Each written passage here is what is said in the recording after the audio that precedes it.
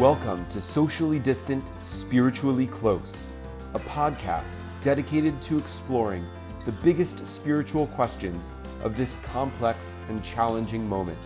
I'm your host, Rabbi Michael Knopf. Shana Tova, and welcome everybody. It's wonderful to be with you all on this second day of Rosh Hashanah morning. And for those of you who are here with us, we welcome you. For those of you who are watching this or listening to this after the fact, we hope you have a happy and healthy and sweet new year. I'm very thankful this morning to be joined by my dear friend and teacher, Rabbi Jack Moline, president of Interfaith Alliance. Hi, Rabbi Moline. Hi. Nice to have you. It's always a pleasure to be in conversation with you, Mike, whatever the subject. And we have a doozy of a subject today in a couple of different directions. Of course, we have been living for well over 6 months now under the shadow of the coronavirus pandemic, which has brought untold hardship to so many people, whether it be illness or death, uh, financial loss, loss of employment, the challenges as I know you know of being working parents and homeschooling children simultaneously. It's just been a really trying time, and add on to that what was already a period of incredible upheaval in our country, and which was exacerbated, no doubt, by the pandemic, and the upheaval exacerbated the pandemic, but also was intensified over the summer by after the murder of George Floyd at the hands of police in Minneapolis, and which prompted a national reckoning over racial injustice, and then, of course, in recent weeks, incredible, extraordinary, terrible wildfires across the West Coast that have killed many, displaced others, and have us all seeing right in front of us the impacts of global climate change, which was also made evident in recent hurricanes in the South and Southwest. There's just a lot of trial and a lot of challenge right now. And then, to add insult to injury, perhaps, we learn on Erev Rosh Hashanah of the death of Justice Ruth Bader Ginsburg of blessed memory, which is a national tragedy wherever you are on the political spectrum, but also just adds fuel to an already raging fire that's engulfing our country at the moment, a time of trial. And so maybe it's fitting that we read about a trial in the Torah portion for the second day of Rosh Hashanah, which is a story known as Akedat Yitzchak, the binding of Isaac, from Genesis chapter 22. A story that's framed as a trial. It begins with verse 1. Sometime later, God put Abraham to the test. And we know, of course, that the story continues with God commanding Abraham to sacrifice his son Isaac. He takes Isaac. They travel to Mount Moriah, where Abraham takes Isaac atop the mountain, binds him to an altar, and raises his hand to sacrifice him, and is, spoiler alert out there to folks, is stopped by an angel mid-slice, and Isaac is saved, and the line through Isaac is able to continue. And the story concludes with Abraham returning to his lads who are with him, and returning home. And we don't know exactly what happens to Isaac at the end of the story, because Isaac, it's not said anyway, that Isaac descends the mountain with Abraham. So this is an incredibly complicated, challenging, disturbing story, and maybe something that's that either exacerbates the challenges of the moment, or maybe can help illuminate the challenges of the moment. And so I want to turn that over to you, Rabbi Moline. When you look at the story of trial, what in it do you find that can help us navigate the trials of this moment, or any moment? So, first of all, thanks for that buzzkill before I got to talk. But I uh, set him up and you knock him down. there you go. Um, I'm going to answer in a way that I suspect you don't expect, because I would not have expected me to answer this way um, even a few weeks ago.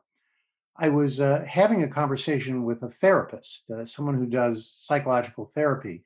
We were talking about dreams, and she said to me, everything in a dream is from inside your own head. Now, if you're listening to this, uh, and this is a piece of news to you, you're not alone, because I'm 68 years old. And when she said that to me, it had never occurred to me that the people I interact with in my dreams, the visitations that I have from relatives from beyond the great beyond, that the experiences that I have are are not things that are happening to me. They're happening in me. And so when I went to look at this text again in preparation for this conversation, I noticed in verse 3 that, and I'll read it for you. Early the next morning, Abraham saddled his ass and took with him his servants and his son Isaac. So if Abraham did this early the next morning, he did it when he first got up. And our sages are very clear that Abraham rushed to do this. He wanted to fulfill God's will as soon as possible. It says to me that when God spoke to Abraham, when God put Abraham to the test, it was in a dream.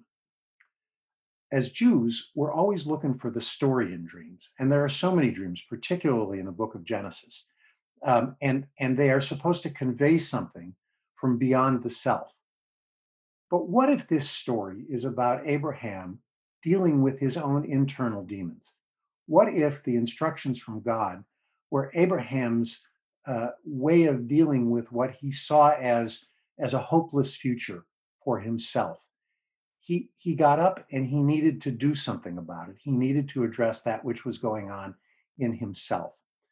And I wonder now that we're living this global nightmare, if at least some of what we're going through uh, isn't what we're challenged about from within ourselves rather than from without. This isn't just about this little tiny virus that is circulating around us. It isn't just about what we are hearing from other people as they talk about our social circumstances. It isn't just about what is happening to other people who look differently, who live in a different socioeconomic circumstance than we do. These are the struggles we're having internally. What kind of world do I live in? And and do I have the ability, in fact, do I have the capacity to change the future, in Abraham's case, in a very negative way, or we hope in our own circumstances here on Rosh Hashanah in a very positive way in the year to come. So that's what I'm thinking about when I read this story. What is our capacity to change our future? That's so powerful. I want to dig into that for Please. a minute. I talked yesterday about I quoted Brene Brown in her book Braving the Wilderness, who said, she wrote this in 2017, but I think it's certainly applicable today. She diagnosed our country. I think, I don't think she was talking about the whole world, although it probably could Right. apply to the whole world too. She diagnosed a collective spiritual crisis, and what she meant by that, she defined spirituality as recognizing and celebrating the connections between us all, and she, looked around and noted the many ways in which, at least in our perception, those and in policy, in a lot of ways, those connections have been deliberately severed, and in which we no longer see ourselves as inextricably connected with one another, and all the more so we don't celebrate those connections. And it strikes me that that undergoing that kind of spiritual crisis is part and parcel of what has made this coronavirus pandemic so deeply challenging for so many of us, in part because we've had to we've had to be physically isolated from one another. And so, when we already no longer feel our inextricable connections to one another, when we're physically separated, all the more so it elevates that lack of feeling of connection. But it also, leads us to do things like, hoard resources, and to to believe that, wearing a mask is only about my own self protection rather than protecting other people, and on and on. And so I guess my question to you is, if that's true, right? If the trial that we're experiencing is an inner trial, right? Is a spiritual challenge that each of us and all of us have internally. Um, what's the fix? What's the cure? Boy, if I had the answer to that, I would, when this virus was over, be king of the world. I think it's a hard thing to answer. Just before we came on the public part of this conversation, you were musing about what was going to be different permanently in the future when this experiment that we're all having on this high holidays is over. We've eliminated. I think you said we've eliminated the geographic barriers among us, so that we could simultaneously, almost simultaneously, be in Richmond, be in New York City, be in Jerusalem, and be in Los Angeles, and participating in each place. Um, I don't know that we'll be able to eliminate these permissions that we had in this unusual hour to be on the internet for the high holidays or for Shabbat or whatever it happens to be. So there are the tools there for us to see how we might be able to work with all of this, to deal with this trial. But but Abraham almost seems to be yearning for the status quo ante. He's looking for something that is familiar, that is something that existed in his life for 100 years before his son was born, and it is almost as if he is yearning to go back to those times. He is, I won't say afraid, because I think to call Abraham afraid of anything is ridiculous, but he is challenged by change. He is uh, he prefers the devil he knows to the one that he doesn't know, and we may be having that issue as well. It took us the better part of these 6 months to get used to doing synagogue and other social activities on a screen that looked like something from the Brady Bunch or Hollywood Squares, which gives away my age, right? But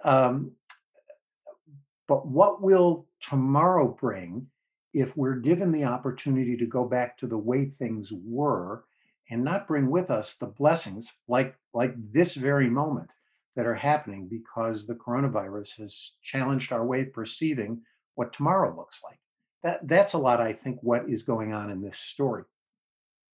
And that's really powerful. Uh, it was pointed out to me earlier in the week, that in the story, really, Abraham, is asked to choose between his father and his son, in a way, right? Right. And I love that framing of choosing essentially between past and future, and how many of us, long for the past and fear the future. But at the same time, I think that you're pointing out that the brave new world in which we've entered, and even as we might yearn for the way things were that we've kind of leaned into here, is not all for the blessing, right? I was thinking about this last night. I'll just do a mea culpa here Yeah. on Rosh Hashanah before Yom Kippur. We had our Rosh Hashanah underground service, which has become an annual tradition, and it's Saturday night this year, Motzei Shabbat. And for the Kiddush for Rosh Hashanah evening on Saturday night, you include Havdalah, the prayer to take you out of Shabbat and normally into the week, but in this case to move from Kodesh to Kodesh, from holy day to holy day. And typically, the law would be that you can on Yom Tov, but not Shabbat, you can transfer a flame from an existing flame, and have a new candle that way. So you would have lit a flame before Shabbat, and then had that flame still going so that you could light your Havdalah candle or just use that flame for for Havdalah. And you, I'm going to attribute this. I'm going to blame the technology on this, more than just my own negligence.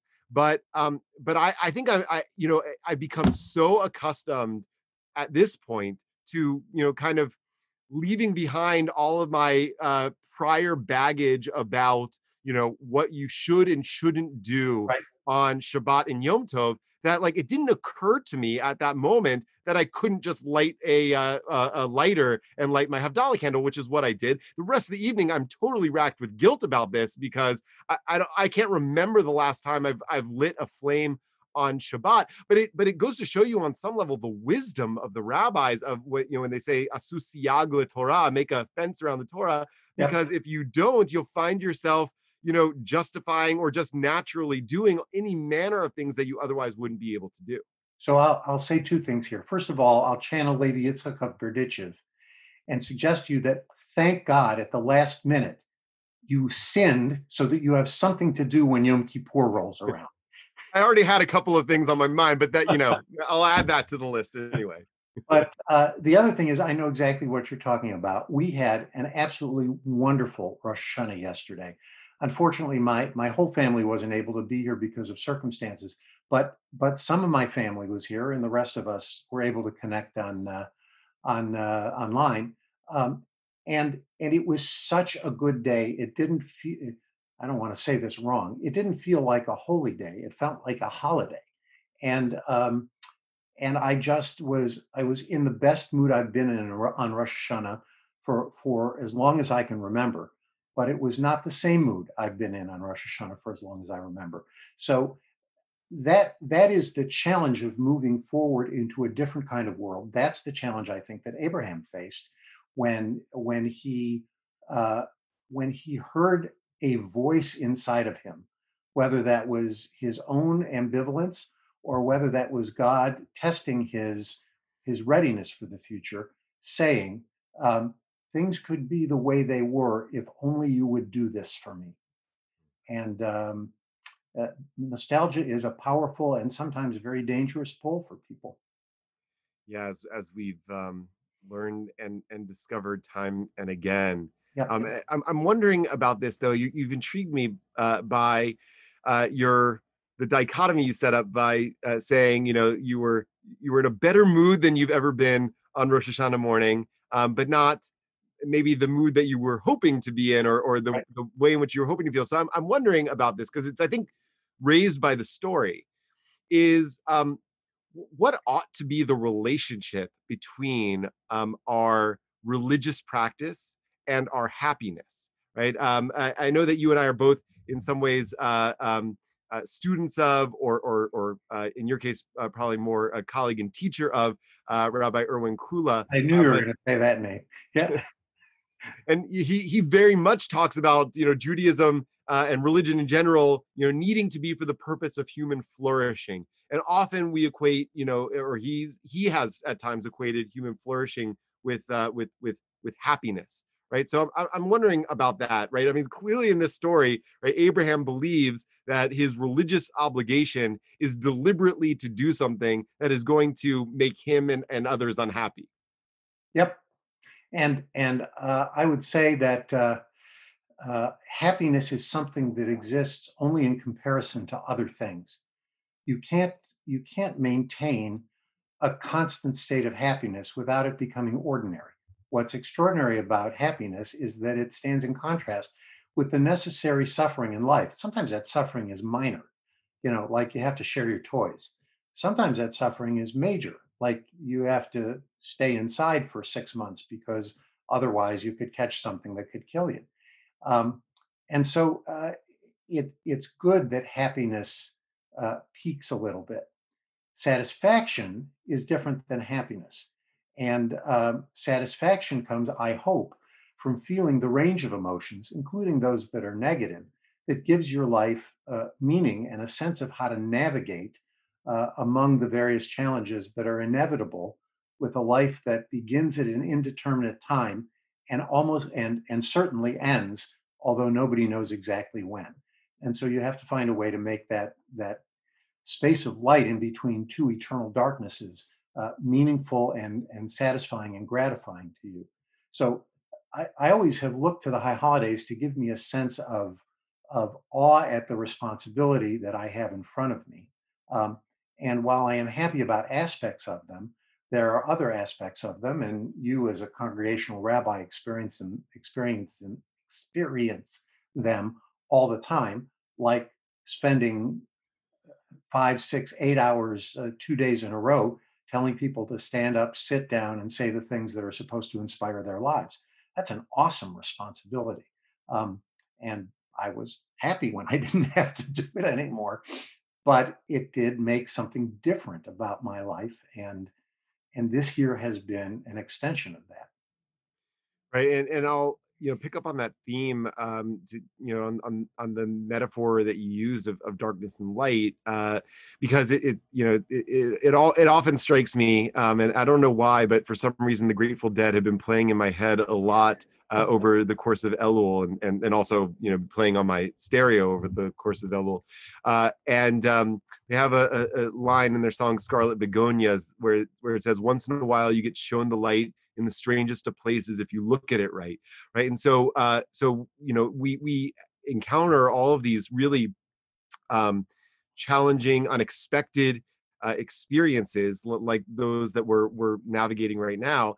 And it's possible even within those to discover both joy and meaning. Yep. Right? I can't tell you how many times during the course of the past 6 months, that even as my three wonderful, adorable, angelic children, from time to time, got on every last nerve that I have.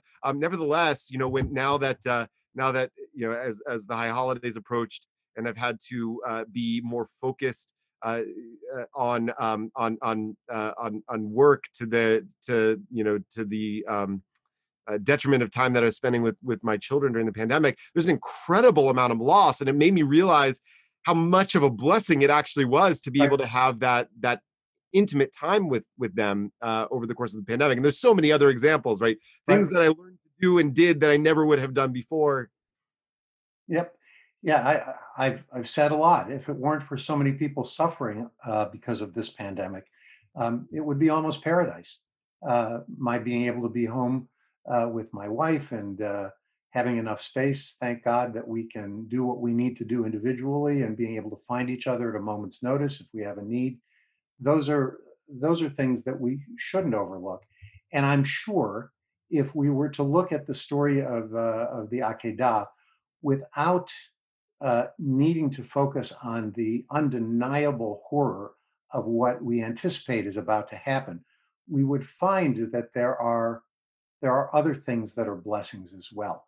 I, I'll give you one example. I was going to ask you, what do you think is the light that Abraham discovers in the story, or Isaac for that matter? I'll give you two things. One from the story itself, and one from the end of the story in my own life. Um, the story of the Akedah is one in which time moves at different paces from beginning to end. The 3 day journey that Abraham takes from home to mountain is covered in a handful of words, really a handful of words. But the whatever it is, the half hour, 15-minute walk that Abraham and Isaac take up the mountain is told with excruciating detail and takes up the bulk of this story. Right? What's the blessing from that? Abraham, who was such a busy man that he essentially left the care of his son Isaac to his older brother Ishmael. We know that from the fact of the way they played together, and that Ishmael made sport of Isaac and everything.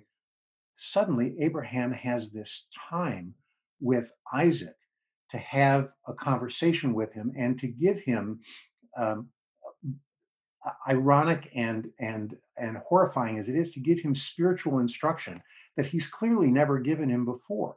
Isaac says, "Here's the wood, here's the fire, but where is the sacrifice?" And Abraham answers, "God will provide." Now, how many people tell the story of their grandfather or their grandmother saying something like that to them, in a moment of challenge in the course of their lives. God will take care of us. God will provide. God will be our strength. God this or God that.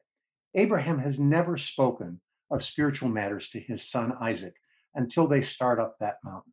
Mm. Now, there's a blessing that gets lost in the larger horror, just like the blessings that we've just been talking about of being with our families have gotten lost in the larger horror of the pandemic, that people are literally on the altar and we don't know, as it says in Unatonic Tokef, who's going to live and who's going to die from this plague.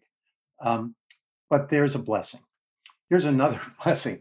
You know, I have told this story to all three of my children who appear to have reached adulthood without being terribly traumatized by it. And I'm pretty sure it was my daughter, Jenny, who actually may be on this call right now, who, when I told her that the shofar that we use on Rosh Hashanah is reminiscent of the shofar that was on the head of the ram that Abraham found caught in the thicket. And she said to me, "What happened to the other horn?" That was such a wonderful question that it wound up being the subject of two sermons that I gave that year on Rosh Hashanah. It was just a wonderful question.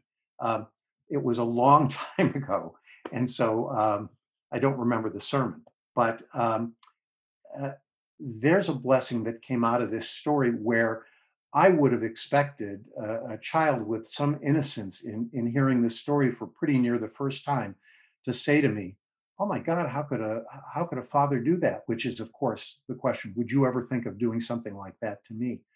But just being able to hear that story that I'd heard at that point, probably for 50 years, reflected back to me in a way that was fresh and new. That's a blessing that came out of that horror as well. That's so powerful. Well, we're gonna have to leave it I know there. we're at the end of the time. We are at the end of our time. We could keep on going forever. One question that I'm going to meditate on, and want to invite others to meditate on who might be watching or listening to this, is you mentioned, Rabbi Malin, at the beginning of our time together about dreams, and it struck me something that another therapist once told me, that that you are everyone in your dreams, right? Yes, So you might dream about other people, but those are actually just they're you. projections of yourself, right? So in thinking about the Akedah narrative as a sort of dreamscape or nightmare, um, who are you in the story? Right? If this is a sort of if we're invited to kind of see who we are in the story, right? Maybe we're Abraham, maybe we're Isaac, maybe we're the ram, maybe we're the lads who are left at the base of the mountain. And I often wonder, what the rabbis were thinking when they were giving us this portion to read on the second day of Rosh Hashanah. Which of the characters were they inviting us to identify with, and to think about most closely? So I want to leave that as a meditation to for all of us to reflect on. But I'm so grateful, as always, to learn with you and to learn from you. I'm so grateful for your wisdom. Thank you so much, Rabbi Jack Malin, Thanks for for being with us inviting me. this morning. It's an honor to be a member of this congregation. It's an honor to have you as a member of the congregation and as a friend and as a teacher. Wish you and your family a Shana Tova, You too. and we'll see you soon.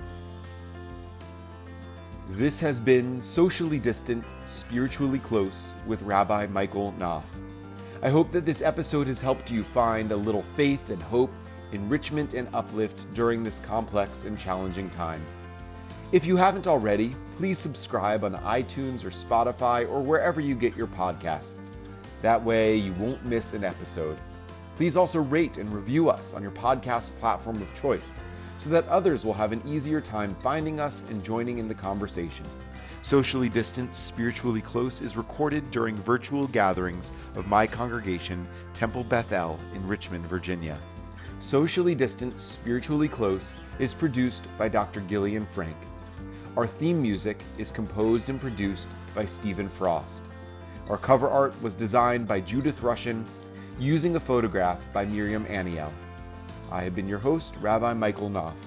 Until next time, take care of yourselves and each other.